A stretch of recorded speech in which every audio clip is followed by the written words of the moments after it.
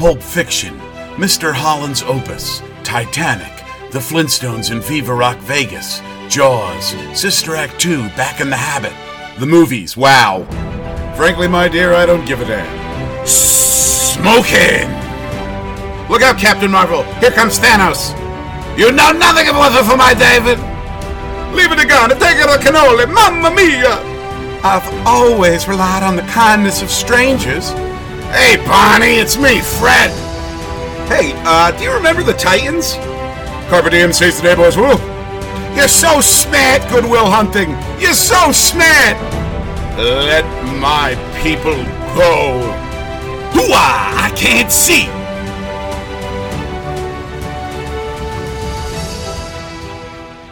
Welcome, folks, once again, one and all, to the Movies Wow with Mikey Krenek, the movie podcast that is seconds away from becoming one of the most diverse and inclusive movie podcasts being produced currently in the world. My guest tonight is an incredibly talented individual, but I knew him when he was my co-host on Just a Bit Outside, and of course, that's when he was the host of the mega hit WOBM FM show, The Weekend Sports Guide.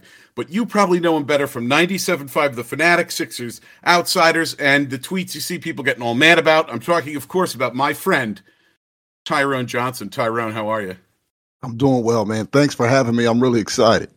Oh, I'm excited to have you. I mean, listen, everybody loves when I have Bill on, but you're a media professional. That's what people are. People are here to hear that two media professionals talk about, I guess, a professional movie. I mean, it was professionally made, at least. It's a movie that was professionally made and Academy Award winning. That's true. That is 100% true. It's an Academy Award winning film. I'm talking, of course, about Purple Rain. But before we get to that, everybody always thinks of you as a sports guy, because you did. And I think that's 100% from the Weekend Sports Guide. Yes.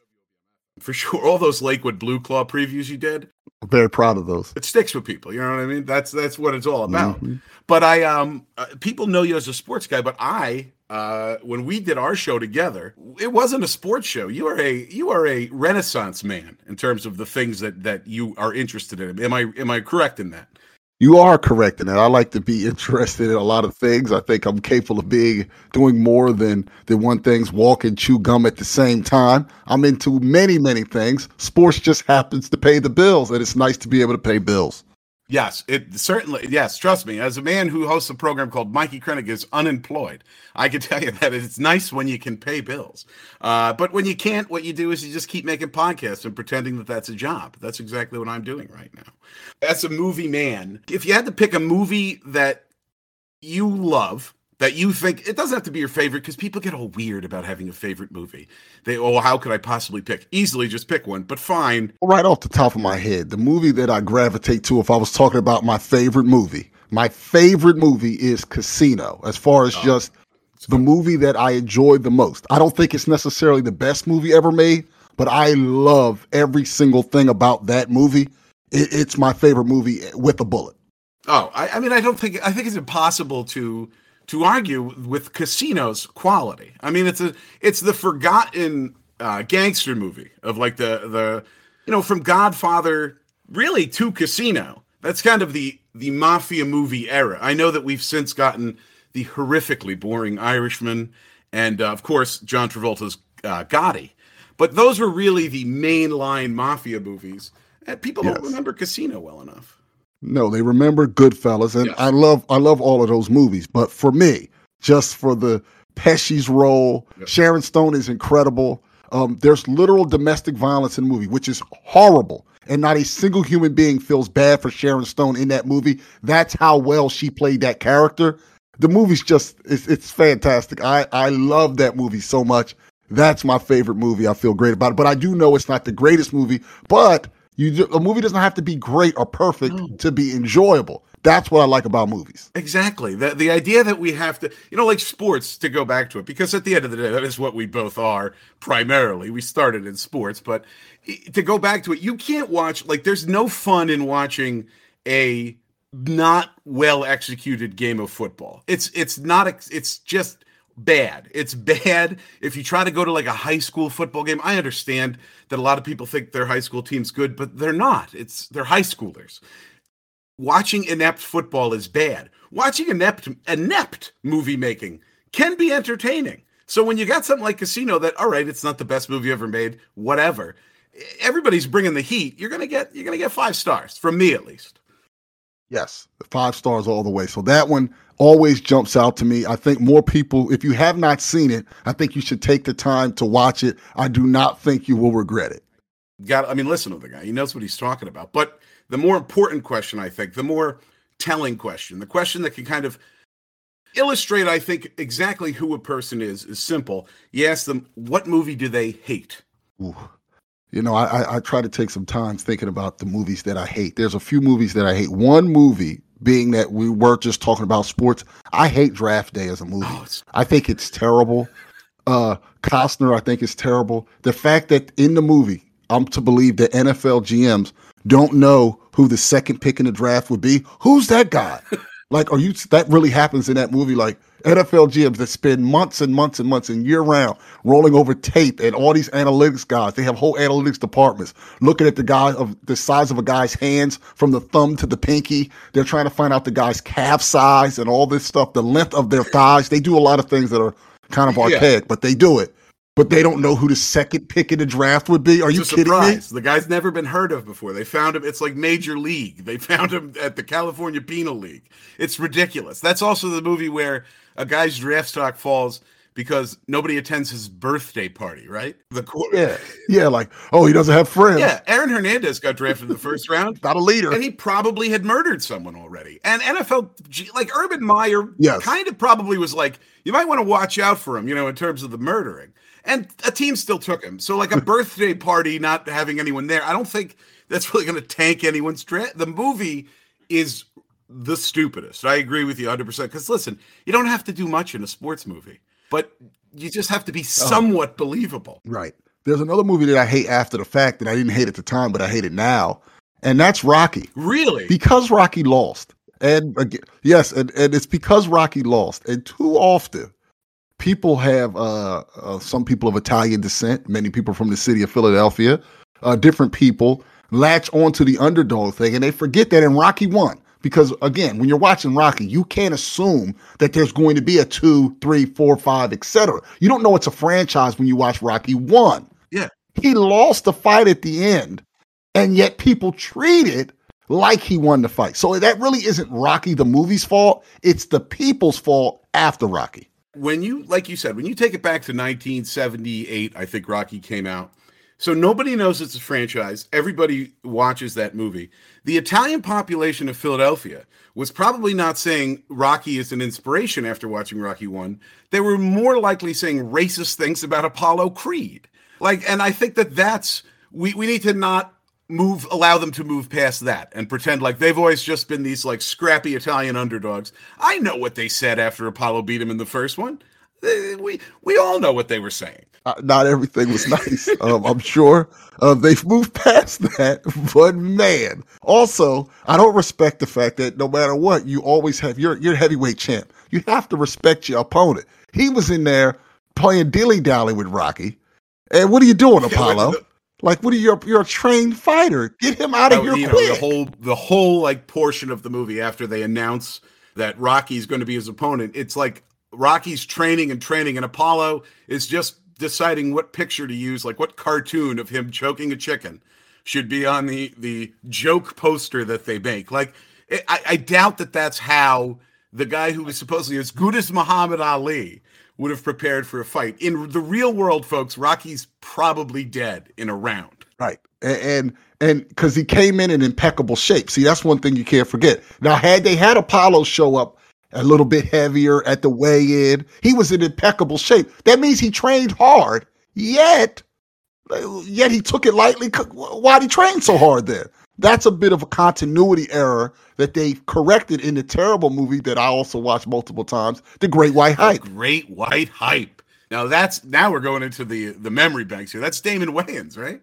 Yes, and he shows up fighting against a white guy who beat him in the amateurs that didn't go on to do anything. He's heavyweight champ. He doesn't train for the fight, and then he still knocks him out. But the point was he showed up fat. If Apollo shows up fat, the movie is infinitely more believable because you say, okay, Apollo just wasn't ready for the fight, and Rocky, he took him too lightly. Instead, he's chiseled out of granite, and still it's a competitive fight. He's one of those guys who just, no matter what he does, that's his body type. Like if you called Carl Weathers in here now, he's probably, well, I don't know if he's still chiseled. I've seen him in the Star Wars show, but he obviously, if he just took 3 months off from working out, however long that buildup is, and was able to maintain that body, really, the guy should be teaching health classes, not boxing.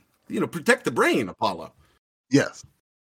And still to this day, the most unrealistic thing ever is in Rocky 3, Rocky now outrunning Apollo Creed on the beach. All of a sudden, what the heck happened? He's still in tremendous shape. He's helping him train for Clubber Lang, and somehow he's now slow. And Rocky's now got a boost of speed late in life. He's had multiple heavyweight fights. He's been the heavyweight champion. His trainer passed away, and now he's blessed with super speed. And it's all because Duke trained him with his shirt off for no reason. There's one cut in that training montage of a topless Duke leaning over the ropes, cheering Rocky on, and that's all you need. Because, I could go out and train as much as I wanted to right now. I'm not getting any faster.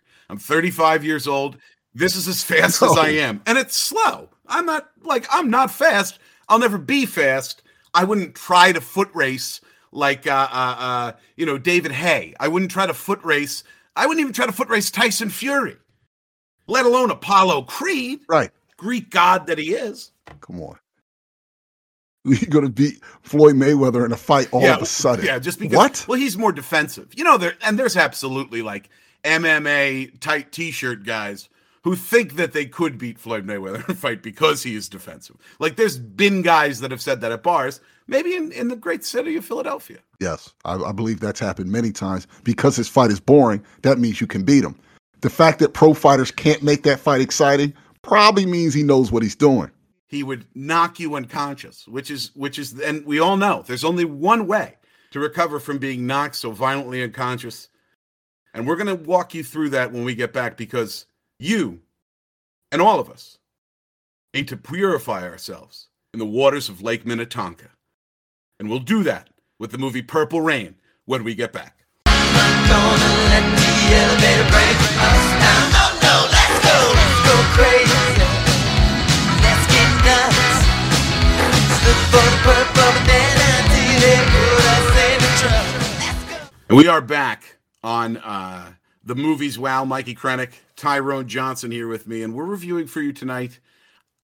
I guess it's a movie musical. I guess it's a concert film at some points. It's softcore pornography at others. It's something the whole time. I'm talking, of course, about the masterwork, Purple Rain, starring Prince and a bunch of guys he knows. Generally, Tyrone, what was before you rewatched it, what was your kind of general feeling on Purple Rain? Well, I'm one of the biggest Prince fans in the world. I have to say, I'm such a big Prince fan that when the Eagles made the Super Bowl and I was out in Minneapolis, I was happy to meet Jimmy Jam and Terry Lewis because they were in the Revolution and knew Prince. Not even because of the Janet Jackson hits and all the other things and all the multi-platinum things. It was just the fact that they had breathed the same air as that man out in Minneapolis. So a huge Prince fan. So for years, I had forgotten some of the issues, let's say, with this movie. And just my takeaway generally was Prince managed to pull off a masterpiece film against all odds, because it was not supposed to be a hit, and he made himself a movie star through just sheer will. And that was my general takeaway before rewatching the movie once again. And I'm sure in another 3 months, I will convince myself once again that that's the case. But being that I just rewatched the movie, that's not my current feeling. How about you? It's hard to have that current feeling. It's hard to watch it and then be like, yeah, this is the coolest motherfucker on the planet. He is. And the reason that he is, before we get back to the quality of the movie, is because he everything that he does in this movie, the way he dresses, the way he moves, the way he looks, the way he speaks, everything that he does is at the baseline weird and at the top alien. But yet, somehow, he remains cool throughout an entire movie. A movie in which at one point he tricks a woman into jumping into a body of water topless, And then the punchline, the response to that is he drives around and just does motocross tricks on the motorcycle for like 30 seconds and then picks her back up. Like, the movie is insane. Barely coherent. It's all over the place. It's like a David Lynch movie that David Lynch didn't direct. So he just he said an idea to Prince and then he left. Because I have no idea what's going on half the time. But yet, despite all of that, and despite, like you said, you convince yourself of what it is, then you watch it, and then I too, in 3 months, will be talking about why was Purple Rain robbed at the Oscars. There's something entertaining about it end to end. And I've watched movies that are half as long, because it's long, that felt twice as long. Because there's something enjoyable, and even maybe like you're worried that it's going to completely go off the rails, so you're watching it like a car wreck. It's one of the more entertaining bad movies that I've ever seen in my life.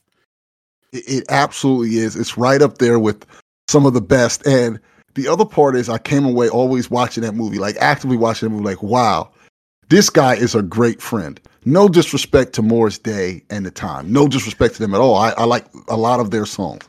But the fact that he makes it, this is probably the most interesting and most impressive part of the movie is, for parts of it, you even can understand, like, you know what? Maybe if it was Prince and the Revolution versus Morris Day and The Time, maybe I wouldn't pick Prince. Even though Prince had more talent, hell, Wendy and Lisa has more talent than anybody in Morris Day and The Time. The movie portrays, like, you know what? In the right night with enough drinks, it's cold outside, maybe I would prefer the other band. And to pull that off, that's great work. Because the thing with Morris Day and The Time, whatever they're called in this movie, at one point they show like a practice session, and Morris Day's buddy Jerome, who we'll talk about, is playing the light shade. If you look, they're playing the music and in time with the beat. So like he's playing it like an instrument, Jerome is just smacking the light shade as hard as he can, and it's like a cloth one. He's hitting tassels. Mm-hmm. So the music that their songs are bad. I don't even know the first one Morris Day does, where they got like Village People cops out of nowhere dancing in the balconies. Like, but everyone in the club seems to think it's marvelous. Billy, the club owner, loves them, so you're watching it and you kind of love them too. Yeah, they're packing the house, and that's the thing. They're packing the house, and then the Jerome Morris dynamic, that will come up a little later in the movie, because I'm pretty sure their plan was to share Apollonia, if not for Prince showing up. What is happening? How close are these guys? Are they about to share this woman? Like, what is happening right now? Was this what happened in the 80s in Minneapolis? You just, if you couldn't, once you took a woman away from her boyfriend, you guys just share her together? Very, very crazy. Yeah. But I guess they're that kind of friends. And they're very good friends, I think, are Morris Day and Jerome. Because, I mean, listen, the whole group looks like the Player Hate His Ball sketch from the Chappelle Show if it was written and directed by Reginald Vell Johnson. I mean, there's a flamboyance to Morris Day and his group, for sure. But he and Jerome, the dynamic those two guys have, both of them are probably, I would say, bad actors. They don't really know what they're doing. But every scene that's just Morris Day and Jerome are probably the scenes that made me like pay the most attention, because there's something about the dynamic between those two guys that it's entertaining. I'm on the record as hating Who's on First by Abbott and Costello. I won't get into it, but I honestly think it's probably one of the 5 worst things humanity has ever done ever. And the fact that everyone pretends it's funny. Yet, when they do essentially just Who's on First, when they have that whole scene in the beginning of the movie out of nowhere, where Morris Day's like, well, we need to make a password. And then Jerome suggests the password be what? And folks, when I tell you, about 5 minutes of just Jerome and Morris Day going, the password is what? Yes. So the password is yes. If you want it, that's the password. What? Just like Who's on First from the planet Jupiter. Incredibly entertaining somehow. They make bad concepts good by being so bad. It's amazing. Just incredible. And again, it shows just the level of friendship. Because let's not forget, people remember Graffiti Bridge and some of the other things that Prince did. But let's not forget that Under the Cherry Moon, he's such good friends with him. He has a movie that's all in black and white and also terrible with just Jerome. So don't think it was just Morris. He just was like, you know what? Me and Jerome are going to make a movie in 1986 because why not? Well, I can tell you why not, but I won't say it because, I love you. But my goodness, I just can't help but come away with it like, man, this is, this probably shouldn't have happened. Yet I'm so glad that it did. I'm so glad that it did. Prince goes into the Hall of Fame of acting. You're playing yourself and doing a bad job. Because I know he's the kid, but he's Prince. He and Michael Jordan in Space Jam are in that Hall of Fame by themselves, where they somehow don't play themselves well. It's mind-boggling. But yet, even though throughout the entire movie you could argue that Prince might be like an 11-year-old, the way he acts, the way he reacts to things, it's almost like watching like a creepier, if possible, Pee Wee Herman. Like, he's a grown man, but he's acting like a little boy. Like, why would you bring you on the second date you have with a girl, be like, I'll bring you to my place, and show them, though I still live with my parents, and there they are arguing, let's watch them through the door, like an angsty SoundCloud rapper teen. Yet, I love him. And I watch the movie and I say, you're doing the right thing, Prince, because he is just that cool. Yes, and Apollonia, beautiful woman. So that part was great. It was not supposed to be her, and you can tell at times that it was not supposed to be her. Of course, it was supposed to be Vanity, but a real life falling out with her led to him having to find a new woman. And there are times where the chemistry is a bit stilted. Yeah, I think that's fair. That it's a bit, she's all over the place, that Apollonia, because like there'll be one scene where it's like she loves Prince and she finds Morris to be reprehensible, but then like he'll just be like, and like do something silly, and she'll be like, oh, that Morris, I'll just get in his car. Like she's not really consistent. Jerome also, why is Jerome just in the car and like no one questions? Like, why are you both there? Why doesn't Jerome go home? And Morris, this is what I mean. Like it's kind of clear if you take Morris, Jerome just comes with the package, and she goes, well, I can be with the kid, or I can be with Morris and Jerome. I'm going to go with, that kooky guy, the kooky light-skinned guy, and his dark-skinned friend. Yeah, that's definitely the way to go. Why not? And then when he has to, when Morris is doing his last try, he's going for it. He really wants to get Apollonia once and for all, because at the core, the movie is really kind of like a bog standard love triangle competition movie. Like, that's really all it is. And when he does his final try, the big sell to Apollonia is, I gave Jerome the night off. So he's fine. He's willing. He says, I like you so much that I'm willing to have you solo. And Jerome, I'll just send Jerome a tape of it immediately after it's done. And then the next time, Jerome will be back. But this one's for us. Well, we got to get Jerome in there. And then he goes and he plays her a clip of Jerome crying backwards.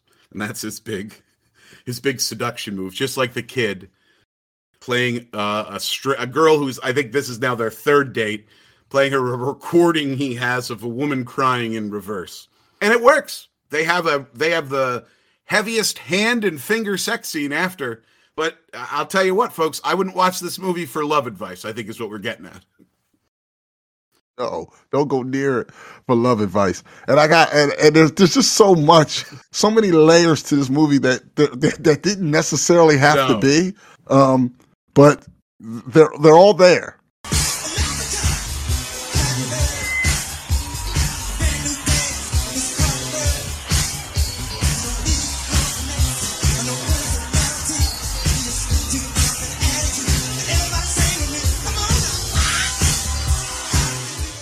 And we're back on the Movies Wow. Mikey Krenek, Tyrone Johnson from 97.5 The Fanatic with me this week, talking, of course, about Purple Rain, that iconic 80s movie that if you haven't watched in a while, don't. If you have positive memories of it, maintain them, not because the movie's bad, it's just as you can hear, it's really difficult to kind of comprehend. But Tyrone, despite that, we both have a great affinity for Prince and a great affinity for the movie. So you picked a scene, I think, that will, at the very least, express to people that you do somewhat like this movie. What scene was that? All right, it's the scene when they're at the First Avenue nightclub and Prince is on stage performing, and Apollonia's in the crowd with both Jerome to the left and Morris to the right, and he's performing. And we already know about the daughter Nikki, so it's not that particular one. He's going, he's singing, and then he goes, "Do you want him?" And he points at her directly. "Or do you want me? Because I want you." And he points at her again. And then he goes, "I want you," and he points her in again. And at that moment, it seems like Apollonia has finally figured it out. But the tough part is, you're watching your girlfriend that you're supposed to love sit with two guys, and you could go like talk to her like before your set or after the set, but instead you want to go to her and make her make this tough decision right there via the music. Yeah. And I just feel like it didn't have to be that way, but I absolutely love it. I do think in some ways it's a gangster move. So they're sitting there at the nightclub, and he ends up getting a big lecture after that for bringing all this stuff to work. But still, oh yeah, do you want him? Billy is not happy about this. Billy's not pleased. Do you want me? Because I want you. And he's, tell me, do you? And he's going through all of that, and they're just sitting there. Meanwhile, yeah, he's really going at it. But Jerome and them, and now this is where they should have recognized, okay, I'm not really a singer. There's nothing this guy's doing right now that I could even close to approximate. Let's shake this better man's hand and move on. But no, that's not how those guys take it. And to me, that particular scene when he's performing at the nightclub has always stayed with me forever as the part where this is why I like the movie, because this part kind of makes sense. And even Billy's response, the club owner, because the club owner has a problem with the dirty, sexy stuff, as we established, due to his enough problems that we never find anything else out about. But he says he's got enough. Come on, Morris, you know that. That's the other thing that this movie does. They love to, just in case that you were going to be like, wait a minute, I don't know, they will just say, well, you know. And you go, oh, yeah, okay, that's right. If Morris knows that I know, that's fine, moving forward. But Billy basically takes Prince aside and says, like, hey, man, you're really good at music. Stop being so fucking weird. Because if you just took Prince out of the world and dropped him back in it now, even as crazy as things are now in 2021, without the context of him being Prince, which I guess is just inherent to him, he just kind of woke up one day and he was his royal badness. And I would imagine it has a lot to do with purifying himself in the waters of Lake Minnetonka. But if you just put him at a club now, the overwhelming response would be like, I'm very uncomfortable to be here right now. It really would be. And the band it sounds so good.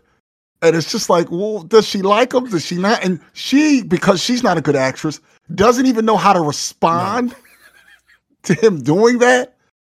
Like, her facial expression doesn't really change. Like, how does she feel when he's singing that song? Always stuck with me, though. But, like, Prince's performance at that part, the music part is like, okay, I can see that. He's just expressing him. He should just talk to her, but he's expressing himself. He's making it very clear that he wants to be with her. Let's just go from there. This can be a happy movie. And that is part of why I really like the movie. I think that you hit on something there that really kind of underscores every great scene in this movie.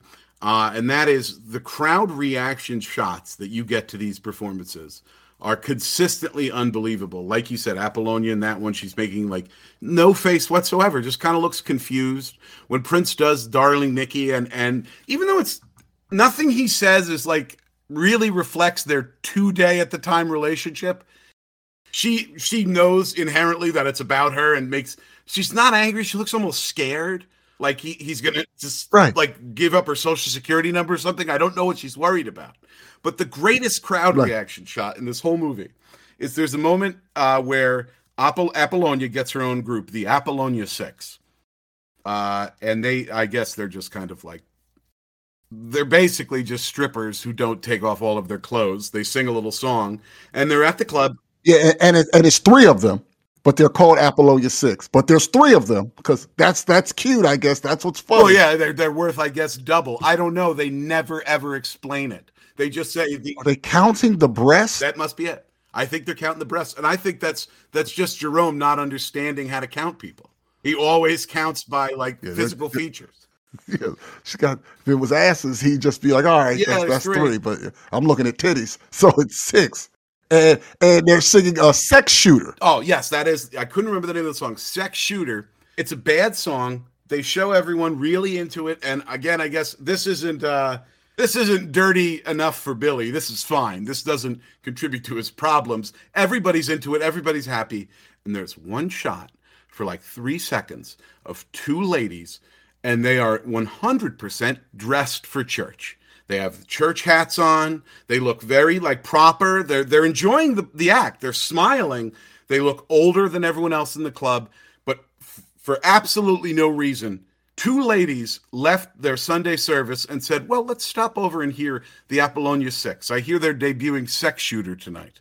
And then they're just there politely, yay, hooray, applauding, big hats and all. And that's at that point you ask yourself, how could anyone not enjoy this movie? They're enjoying this, so I'm going to enjoy it too.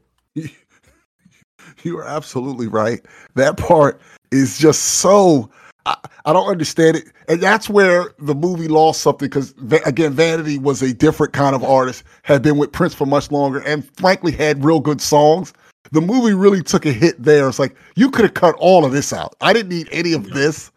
Also, how did she learn the song and the choreography and everything? Because as far as we're concerned, this all happened within a week. Yet they all knew the song. The whole girl group knew. And the two girls are just nondescript. They're not even people. They're just they might there. Be cardboard cutouts. We're not 100% sure. Who are the other girls? That's for the prequel film. I looked up the IMDb, by the way. Do they have names? They never say who they are. Oh my gosh, they might be just figments of our imagination. They it might just be the Apollonia 6, and it's just her. We've projected these two women. I try to do my research. I'm like, well, let's find out who these young ladies are. Disrespectful. I think there might be somebody called Brenda. Okay. I think, but I'm not sure because there's no photo and they don't say why Brenda's Brenda. Brenda might be one of the church ladies for all we know. That could be Brenda and Rosetta. Rosetta, yes. I bet you they do a show called Keys to the Kingdom on Sunday before headed over to the club. The radio show better than the Weekend Sports Cut, of course. Keys to the Kingdom, a church show before they go over to the Dirty Sex Club to watch the Dirty Sex Apollonia 6. Speaking of performances and people, I have no idea how they knew everything. When we get back, I'm going to tell you my scene, which is a scene that certainly features just that, a group of people who would have no way to know a song, all knowing it. That's musical magic. We'll be right back on, I almost called it Just a Bit Outside, on the movies Wow.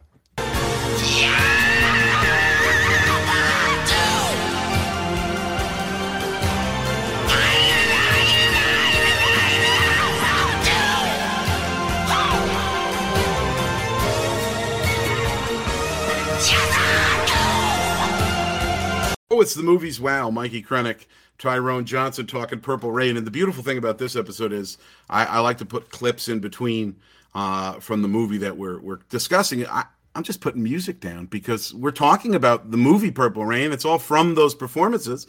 So people are enjoying high quality music with their high quality podcasting, which is that goes a long way, I think. Yeah, I agree with you. It goes a long way. The song I was referring to in my segment was the beautiful one. Yeah, that was my fault for blanking on the name. And that just was like, are you kidding me? This is how you're going to decide to be with her. And if this doesn't work, I'm out of ideas. That's actually how I ask all of my girlfriends out. I invite them to a karaoke night, and with the man they're either currently dating or just another guy who I think would be good competition for me. I tell that guy, make sure to bring your closest friend to sit next to you and imply a thruple 30 years before anyone knew what the word thruple was. And then I just go up and I scream the beautiful ones and point at her. And it never, ever, ever has worked. I'm very, very lonely. Well, it'll work one of these days. Yeah, just as soon as I get as cool as Prince, which, I mean, we're right around the corner from. But I'm picking for my scene It's kind of a cop-out because, of course, it's a great scene, but I'm picking the very final scene in this movie, the Purple Rain scene, because it's really, really something. It basically, the whole movie, throughout the movie, Prince has been the kid. He's been trying to have a music career, but he only wants to play his weird music. He has bandmates that want him to play their song, but he's really mean about it. I don't want to play a stupid song when he yells at them. So there's been this whole like band drama throughout, on top of like just general kind of family drama. You know, the dad beats the mom, but he also used to be a musician. There's all kinds of stuff going on. So basically, Prince has a wild, frantic night because his father tries to kill himself, or just tries to give himself like a mohawk, because he shoots himself on the top of the head, apparently. He slipped. Yeah, he slipped. He was trying to multitask. He was trying to hit his wife and shoot himself at the same time. Can't do that, Mr. Father. That's his name. Come on, Father. Yeah. And what did poor mother do to you so badly? Yeah, he ruined his career because he was a musician too. Shockingly, we find that out through our old friend Billy at one point when he says, "Just like your father used to." And then we're supposed to go, "Oh, that's right, he's a musician." Prince finds, during this frantic night, songs that his dad wrote, even though his dad said, "I don't have to write my songs down, I keep them in my head." It's like an insult to his son. You right. Loser, you got to write them down. He finds the songs. He basically puts Purple Rain together with his bandmate songs and his father's music. And he shows up at the club the next day for the biggest performance ever. Another thing that we have found out maybe 10 minutes before. Billy, once again, just the MVP. Well, I don't want to say MVP just yet. But the guy has been delivering all of the necessary exposition. This performance is the make or break for the Kid and the Revolution's career. So he goes up there and he says, "I want to sing a song the girls in the band wrote." And the girls in the band both look very confused because he didn't tell them this. And he proceeds to start Purple Rain, which in my opinion is the greatest song ever written. I love the song Purple Rain. I would listen to it a billion times in a row, but this is my favorite version of it because somehow, some way, every single person in that band knows the song. They know all of the beats. They know like even the new stuff that Prince has added, because there's no lyrics to it before. They all play along. And the entire crowd, just every problem that they've had with Prince, the Revolution, with his weird sex stuff, it's all washed away when they hear that song that somehow magically they all know, and magically the audience all responds to positively. And it's a beautiful, triumphant ending in a movie that really in no way, shape, or form deserved a beautiful, triumphant ending. But because I love it so much, I'm at home standing up and clapping from my couch while he's playing Purple Rain, a song that could not exist at that moment in time. Not only that, there's another thing that I noticed when I was rewatching it. The lighting guy. Now, obviously, all clubs have their lighting guys, but the lighting person goes through the rehearsals and kind of knows, okay, we'll keep the spotlight on the lead singer, and then we'll do something. But you probably have to tell them ahead of time kind of what to do. Yeah. So first off, when he's on stage and he says, written by Wendy and Lisa, the lights know to go to them. Yes. Somehow. They just knew. Okay, boom, there's Wendy and Lisa. And they reach up, as you said, looking confused. Then it comes back to him and he starts to sing this song that, again, no one's ever heard. His dad lyrics with Wendy and Lisa's music, no one's heard. But the lighting guy is right in step with it, perfect, even though there's no way of him knowing that it came, because we know he showed up late right before the performance. Yeah, they were worried he wasn't going to show up. And yet, the lighting guy, Wendy, Lisa, White Prince, his drummer, who dresses like him and has hair and a mustache like him, but is a white man. It's very strange. They all know exactly beat for beat where we're going with the song. And then they show they have the crowd shot, because this movie's just full of like I said, the David Lynchy kind of like super close-ups, like the second season of the Norm Macdonald podcast, like those extreme close-ups for no reason of people and things just to add weight. But they're doing this crowd shot with like close-ups of these people. And he's playing the first few notes and singing the first few lines. And listen, I've heard good music before in my life for the first time. It grabs your attention. But this is a club full of people who stop and in that moment all have a face on like they're all considering their mortality. They all want to pick up the phone and call that family member that they're estranged from because Prince sang, "I never meant to cause you any sorrow." Just those words alone, and they're all like, holy shit, this guy is something, isn't he? Forget the fact that he's played like 7 great songs. We didn't like those. We like this one, and we like this one so much that we're all just enraptured, including Morris and Jerome by the end of that performance, because he does Purple Rain. The people go wild. They demand an encore. He comes back out, immediately starts doing sex weirdo stuff again. Like immediately he's on his knees and like grinding on the guitar, like right back to it, which is I actually kind of like because it's like he's being defiant. He's like, yeah, I can do it, but I'd rather do this. His guitar shoots stuff out of it. And Billy, now he's okay with it. Now you had a good song. You know what I mean? Now I'm okay with dirty sex stuff.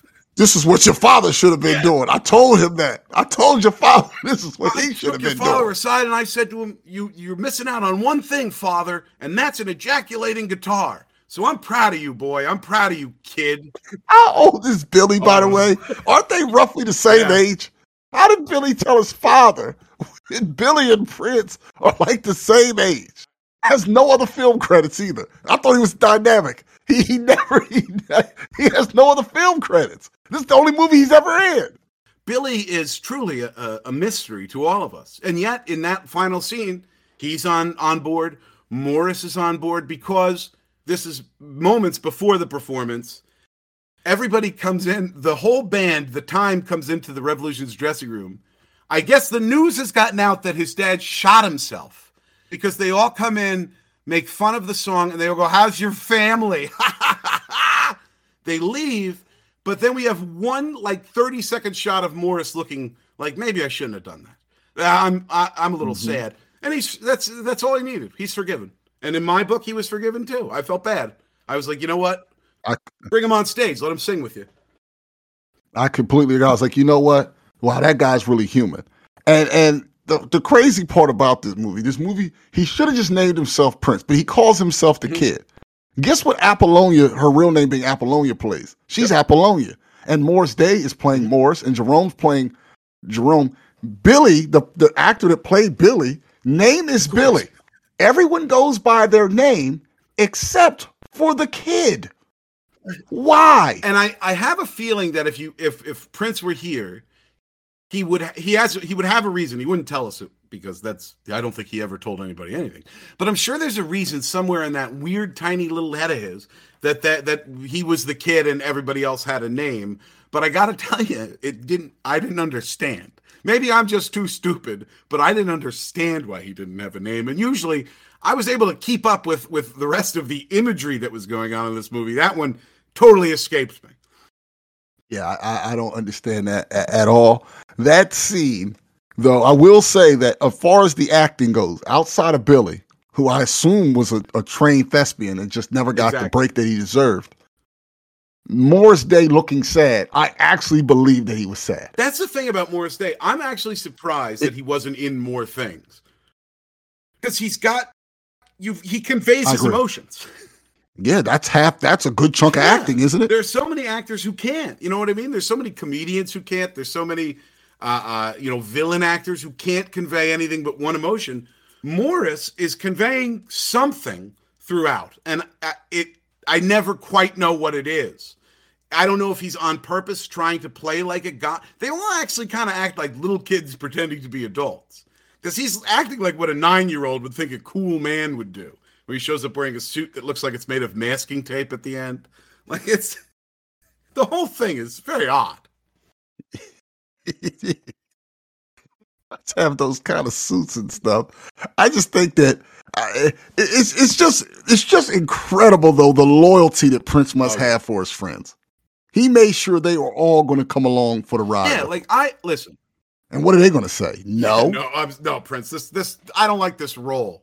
I want my own movie. And then he said, okay, Jerome, I'll give you your own movie. Please just play this role. I can't make Purple Rain without you making silly faces when Morris Day talks. There's no movie. Okay, well, as long as I get to be the star of my own movie, I'll do it. If I were Prince, I would bring my friends, but the talented ones. Like you'd be in movies. I'd bring other Philadelphia sports media legend Joe Giglio into movies. But I've got some talentless friends. I would not allow them to be in my movies. No, I wouldn't allow any talentless person to be around my movie. No, except unless they're paying for it. At which point, you gotta get your bag, right? Well, listen, they cut the check. Listen, they cut the check. You can do what you want. Talent all of itself. But yes, that was a fan. That scene that you picked, pretty darn good. Pretty darn good. And then we come out and what does he perform? We're All Stars after that. And just right away, back at it. Which is awesome. Yeah. I mean, listen, the music in this movie, all good. The music and the performances are all like on point. It is a musical at the end of the day. But everything else, and I forgot to mention before we go to the break, when we come back in a movie here where full of MVPs on the roster, we're each going to pick our own MVP. But I'd like to give an honorable mention, of course, before I go, to the Prince dummy that he envisions hanging above his bed, which may well be the worst dummy ever used in a movie ever. It's a terrible dummy. It's just terrible. You know what I'm saying about up here? Come on, raise your hand. Purple rain, purple rain.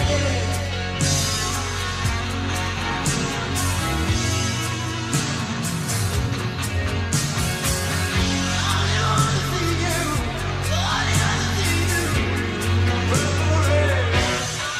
This is the movie's Mike Krenek, Tyrone Johnson. I don't know why I reset it every time as if I said it last week. So no one's coming into a podcast in the middle, but I'm a radio boy at heart. I can't help it. So this movie, Purple Rain, that we're talking about today, as you've heard, we have nothing but confusion, but also love at the same time. Confusing love for it. It's got a deep roster of incredible performances. 99.9% of them incredibly strange. One performance really spilling it. Tough to pick an MVP in this movie, though. Tyrone, who do you hand the MVP hardware to for Purple Rain? Well, I thought about a few people for this, honestly. But when it comes down to it, for me, it is Jerome. Now, one of the particular things that why he's the MVP for me is I ended up pulling this move one time. There was this bar that I went to with my brother for many, many years ago where we went to see this band that were friends of ours, and they would do a dance break in their songs. And my brother would dance, and then I actually brought a mirror with me to said bar and held up the mirror for my brother to dance to. I played the Jerome to his Morris. In the movie, during their performances, there are many things. You mentioned where he's just basically playing the tassels. There's another time where he's like kind of drumming, but not really. Yeah. He also does a great slide and split and then back up. But he holds the mirror for Morris to check his hair while he's performing the bird. And I got to admit, it moved me. Oh. That guy stays right by Morris's side. He never breaks character. And even though he's not a great actor, he is one of the few guys in this movie who got to act in other movies. Yes. For me, the MVP for his consistency, for the fact that he seemed okay with taking a drunk Apollonia in an alleyway with Morris back to the house together, if not for Prince heroically saving him on his motorcycle, Jerome. The one, the only. The man who comes up with the brilliant suggestion when they're trying to think of how to get Apollonia. Let's find out where her house is. That's his contribution to Morris being like, what are we going to do? Why don't we go to her house and kidnap her? Jerome, we all need a friend like Jerome. And it even reminds me of the sequel, in which the unofficial sequel, which we won't obviously do today, where they go sexy on the left of you and sexy on the right of you, where they once again plan on sharing a woman. That guy's consistency in film is unmatched. Nobody has ever played a better, like, weird toady than the legendary Jerome Benton. In fact, watching the movie, I had texted Tyrone because Tyrone and I both wrestling fans, and we won't get too in the weeds on it, but we've had discussions in the past about what if ever we were both in the business, we'd both obviously be managers. We're not wrestling types, but Wrestlers. Our idea for a gimmick, which is like a wrestler's character, is Tyrone to be like a kind of like a slick talking heel agent type. And then I'm the manager's manager. And that's basically just Morris and Jerome. As we learned in rewatching it, our wrestling gimmick idea is that we would be Morris and Jerome, and I'm even more into it now. Yeah, it would definitely work. Because when they book Apollonia, because she comes out of nowhere. Oh, yeah. Then it's Jerome managing. They're both, he's the manager's manager. And by the way, if AEW or WWE are listening, we get over. Don't ever think, are they gonna break up? Nope. Nope. We're always gonna stay consistent, just like Jerome and Morris. Exactly. And they slap five very good. Whenever Morris, when they perform, that's another thing for people to rewatch. Whenever Morris puts that hand out, Jerome is there to slap him five and then get ready. He's always in position. Absolutely. At all times throughout that whole movie. Don't ever think, are they gonna break up? Nope. Nope. We're always gonna stay consistent, just like Jerome and Morris. Exactly. And they slap five very good. Whenever Morris, when they perform, that's another thing for people to rewatch. Whenever Morris puts that hand out, Jerome is there to slap him five and then get ready. He's always in position. Absolutely. At all times throughout that whole movie. And my pick for MVP. Now, the thing about this movie, like you said, Jerome, Morris, Prince, even to some degree, even though he's maybe the least charismatic of the leads, which is interesting. It's a different kind of charisma. Yeah, as an actor, for sure. Yeah, his real world charisma can't be ever understated. The guy owned every room he was ever in. But as an actor, not his strong suit. In the middle of this absolute vanity project like Paisley Park fantasy is a man, our man, Clarence Williams, formerly Link from the Mod Squad. In Purple Rain, he's father. And the man is acting for the back row. It does not matter that Prince isn't a great actor. It does not matter that all of the scenes before have been silly and all of the scenes after will be silly. When that guy is on the screen, he is intense. It's uncomfortable to watch because it's so realistic. He plays that kind of like that desperate anger that he feels at the world because he didn't make it. Like Clarence Williams, a revelation in this movie. I don't think he gets the recognition he deserves for it. You are. I am so glad you say that. He is spectacular in this movie. He even, when he performs, like at one point he says, I would die for you. I would die for her. He's talking about, even though he beats her, I would die for her. And then it goes into I would die for you and things like that in the movie. I'm just sitting there like, he performed every single line. Like you said, like he's doing Shakespeare. Mm-hmm. He's not messing around. He really he gives the movie some depth because he really shows up when Prince is at the lowest. That's when the whole incident happens. Then he starts to tear up his basement and he's losing his mind and he's tearing everything down. That's what leads to his discovery where he finds himself. But I believed that man. Like he was by far, other than my guy Billy, the best actor. Yeah, it's unfair to compare people to Billy. That's why he was never allowed to do another movie. He was too good. They said, no more, Billy. You'll make us all look bad. But no, Clarence Williams is really, truly, like that scene where they're at the piano. Prince walks in and the mom is crying. I think somebody even comes over and's like, I saw you inside your house. Your mom looked bad. Go check it out. And she's crying. She's obviously, Clarence Williams, the dad, is abusive. But you hear this beautiful piano music in the background, and Prince follows it down to the basement. And he's there at the piano playing, and he turns around to like deliver the lines of Prince. He's shaking. His eyes are bloodshot. He's got tears. His hair's just a little like, I was like, oh my God, this guy is like, he's really going for it. Just going for it in a way like, oh wow, good for you. He's going for it and landing every single time. It never feels melodramatic. It never feels over the top. Like you said, it feels real. And I think without that kind of like that center rod to kind of hold it together, to give it a little weight, so that those scenes do feel at least a little bit like there's stakes involved. Like, and I gotta tip the cap to the guy. Billy keeps talking about the problems with his dad. Would it have killed him? You had all those random musicians, right, dressed in different ways. Couldn't you have easily put them in a 70s outfit, rearranged where they stood on stage so we weren't 100% sure it's them, right? And show a 5-second flashback of father performing so we get a little bit of a feel like, wow, he used to pack the house. It's all hypothetical. Even if you have Prince play him, even if you do one of those things where it's for 5 seconds, it's, you see the flashback of it's Prince, but it's the 70s, and he's singing like some, whatever song that was popular then, the disco type, and the house is packed and they're dancing, and then Billy's talking about the father. I think that you'd understand, oh, that's the dad. But no, that would be that's too much. We simply cannot waste time on important plot things. There's a million clown dolls to show very up close during dramatic scenes.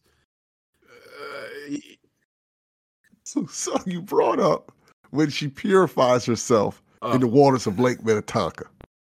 Great topless scene. I guess, we're still like for the sad crowd out there, because I have a feeling, one thing I know about, if I have any kind of career, I'm always going to have sad fans. There's something about my form of entertainment that attracts sad, lonely men. So you guys out there who are still going into work the next day and be like, hey, you guys ever see Titanic? You see Kate Winslet's tits in it.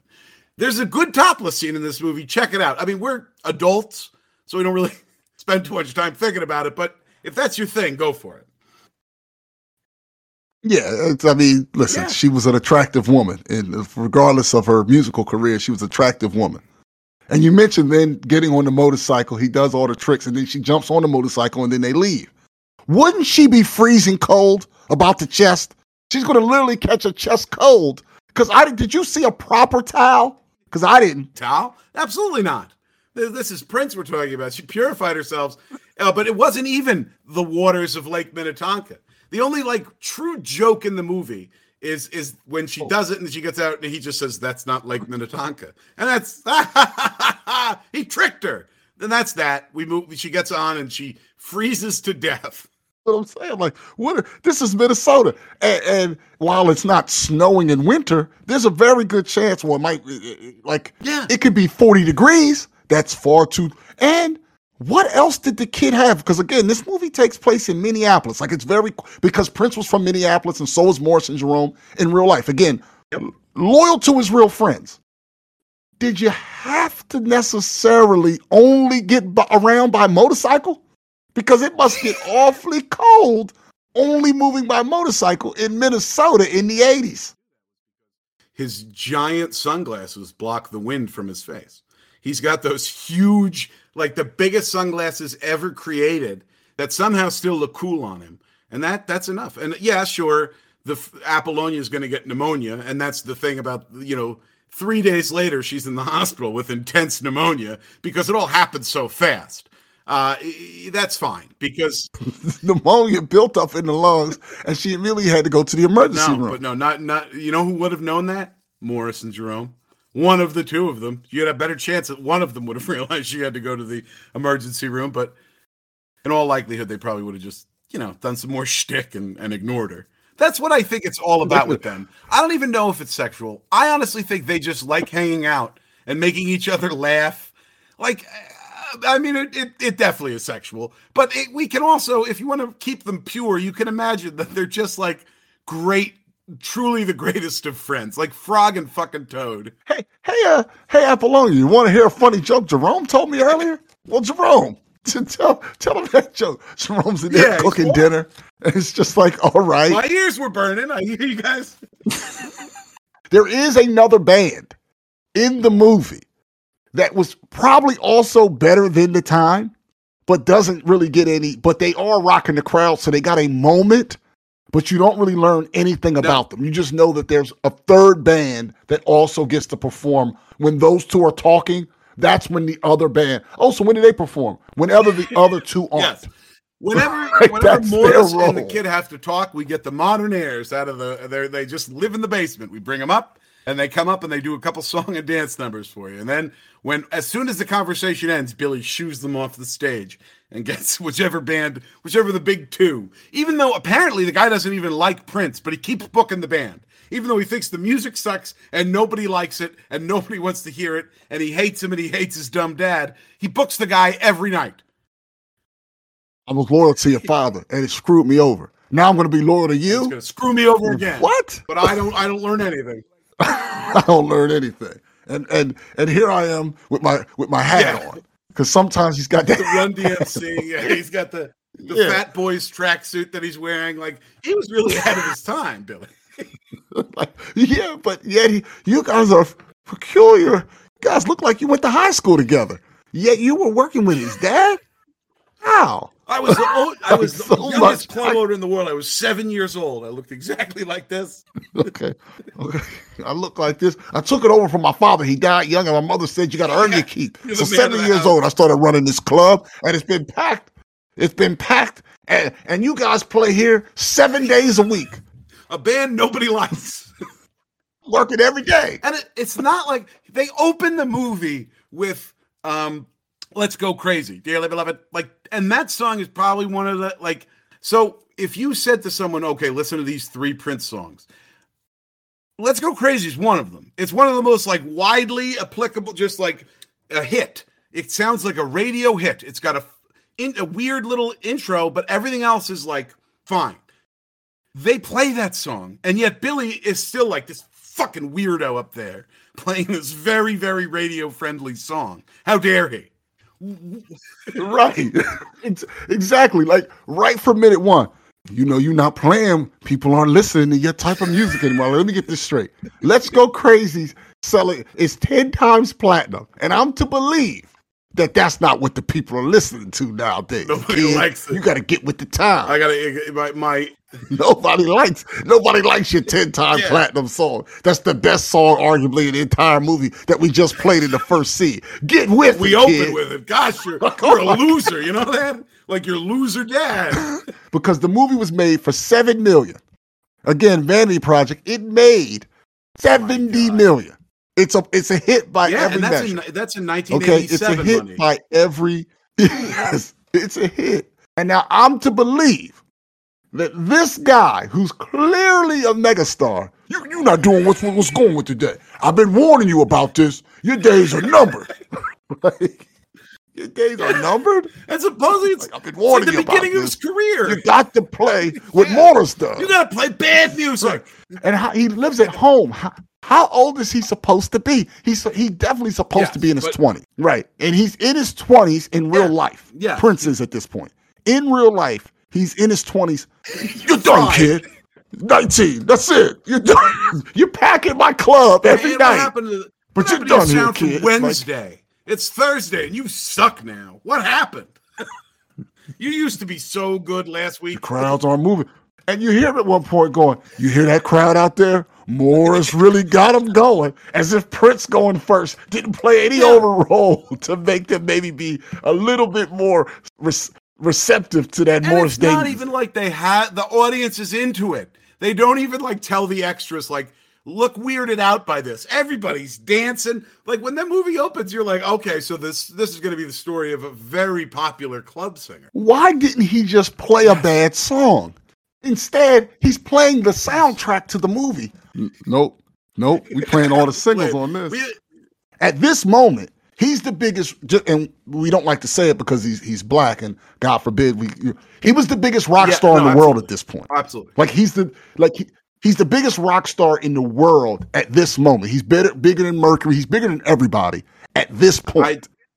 So I guess his ego just said, "Now I'm putting in all good songs." Because it is. I just looked. It's 1999 was 82, and that's 1999. Obviously, Little Red Corvette, Delirious. There's a lot of, and the first line on the Wikipedia is it propelled him to a place in the public psyche, and began 2 years of his heightened fame, which is that's and he was the rock star. He was the musician, really, because Michael Jackson is a performer. Prince is a musician. I think you could also draw that division line. And he was the guy.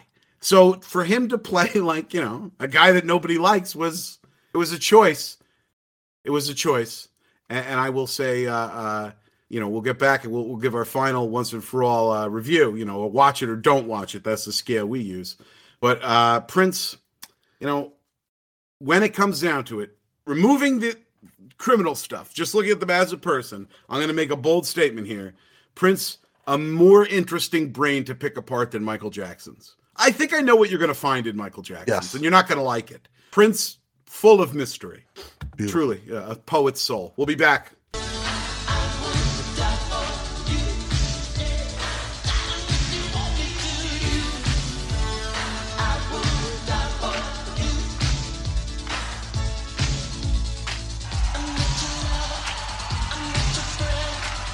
Folks, we're having so much fun here on the Movies Wow, but unfortunately, all good things must come to an end. Much like, unfortunately, this movie, Purple Rain, does eventually come to an end. The scale that we use here on the Movies Wow, established just 2 weeks ago, is watch it or don't watch it. My guest when we established it was Billy Donnellan, incredibly talented. I'm looking forward to him being back, but he managed to botch the watch it or don't watch it scale.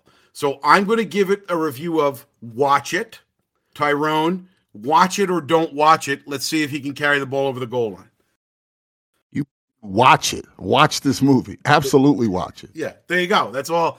And hopefully Bill is listening and he took down some notes from a true professional like yourself. Watch this movie. That is our review of it. Watch it. And honestly, the lasting legacy of this movie, in my opinion, should be that more people should make movies with just their friends. We're at a point in time in history where it almost just doesn't matter anymore, right? It's all falling apart. We're at the end of the empire, folks. Empires usually take about 200 years to fall. So I'm not saying, sell your house, but we're coming to the end of the run. So do the things you want to do, have fun. It doesn't matter anymore. There's a million streaming sites. If you say, you know what, I want to make a movie where I play a singer that is really good, but nobody likes me, and I have a worst enemy who has like a guy who follows him around. They want to share my girlfriend, and then go ahead, make the movie. Whatever. You're not as good as Prince. It won't be as good as Purple Rain, but you'll be able to go back and watch it. It should inspire people. It should inspire talentless actors to believe that they should be on camera too, because there's something about this movie. The direction is weird. The script barely exists. There's barely a story. The performances are weird and all over the place. The plot is weird and all over the place. The visuals are weird and all over the place. But it's a incredibly entertaining watch, even if you took the music away. That's a big statement, I know. But I think if you mute the music scenes, you still have a good time watching Purple Rain. Just go out and make your fucking movie. Yeah, I completely agree with it. Now, the music, though, you should absolutely watch it. But some of the music, if you're a music fan, and anybody, if you're not, you're a bit of a weirdo. But there's a few tidbits to this, and I remember this now in hindsight. Part of the reason why 2 years later, only Jerome's in that movie, the time broke up. So they performed those songs, and the two songs are The Bird and Jungle Love. Those are the two big songs that they performed in the movie. Those were both top 40 hits on the sole basis of being in this movie and being attached to Prince. They were broken up by the time the movie came out. Really? They were broken up. I remember this now. I just had to double check. They were broken up by the time they were in the movie, and apparently there was some falling out with the band members. And I guess whatever it was, they hit by 1990 when the unofficial sequel comes out, Graffiti Bridge comes out, all fences are mended. But somehow Morris and Prince had a little bit of a falling out, but he stayed cool with Jerome. So he parted ways with him in that point. But the top 40 hits in this song, Let's Go Crazy, Jungle Love, Take Me With You, the beautiful ones, When Doves Cry, Computer Blue, Darling Nikki, The Bird, Purple Rain, I Would Die For You, and Baby I'm a Star, all in one movie. So you can watch it for either one, for the how crazy it is, or if you just like listening to music. And then unfortunately, Apollonia's Sex Shooter was not the hit that they hoped. It peaked on the regular charts, unfortunately, at number 85. Well, yeah, it was actually, though, it did make it to number 3 on the gospel charts. On the strength of those two church ladies going to their church, they told the congregation told another congregation, and it went from there. Sex Shooter, still to this day, a favorite of revival Southern Baptists across the nation, clearly. But the thing, folks, you want to say, oh, West Side Story is a great movie musical. How many good songs would it have? 2? Maybe 1? Hamilton. Hamilton. They got no good songs. No, I don't like that show at all. There's no movie musical, Broadway musical, any musical that you can throw at me that has the heat that Tyrone just ran down. Those are all the songs in this movie. So even if you don't like the, weird kind of esoteric films, even if you don't like watching bad movies, if you don't get any joy from that, put it on and close your eyes and just listen to the music, because it is truly the best soundtrack, inarguably the best soundtrack ever. Yeah, absolutely. And again, we mentioned it won an Academy Award. It won a Brit Award, nominated for a Golden Globe. Now, also at the Razzies, Worst New Star, nominated was Apollonia, but she did not win. Okay, good. And Worst Original Song, it got nominated for Sex Shooter, but that also didn't win. But it did win a Grammy Award. It won an NAACP Award. It won all kinds of awards because of the music. And most reviews, believe it or not, 70% on Rotten Tomatoes, I just checked, and 55 out of 100 on Metacritic. So even though it's a mess, the strength of, I guess, the force of Prince and everybody else, it's still a very watchable movie, even if you're a hater. Absolutely. That's the thing. I know Prince has his haters, but the fact of the matter is the guy, no matter what you want to say, you can boil him down to a Dave Chappelle impression if you so desire. People boil Rick James down to a Dave Chappelle impression, and that's for the best. Rick, not a great guy. Rick probably shouldn't be, people love doing the cocaine's a hell of a drug.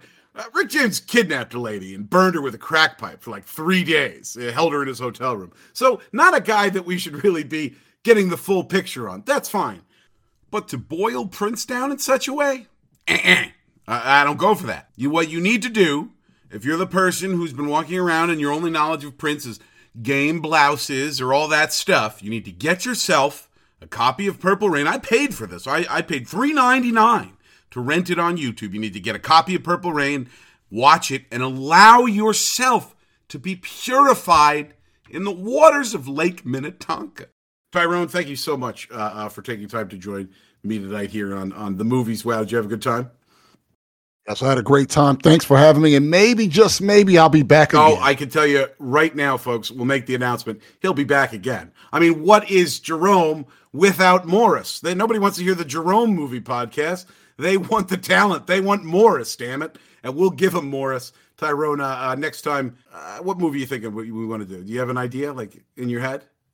Yeah, I do. You want me to say it or just keep it in my head? We'll see what the audience thinks. Roadhouse. Yep. Ding, ding, ding, ding, ding. It's official, folks. You will hear it soon. Roadhouse on the Movies Wow. This was Purple Rain on the Movies Wow. Tyrone, thanks. Everybody, thanks for listening. Don't forget to subscribe, click review, like, whatever, all this stuff. I don't know what the stuff. I need to learn this stuff. Have a wonderful, wonderful rest of your week, and I'll join you with Mikey Krenek, who's unemployed, once again on Friday. Will you help me? Nope. Pardon me? Nope. Want to know why? Nope. Because you wouldn't pass the initiation. What initiation? Well, for starters, you have to purify yourself in the waters of Lake Minnetonka.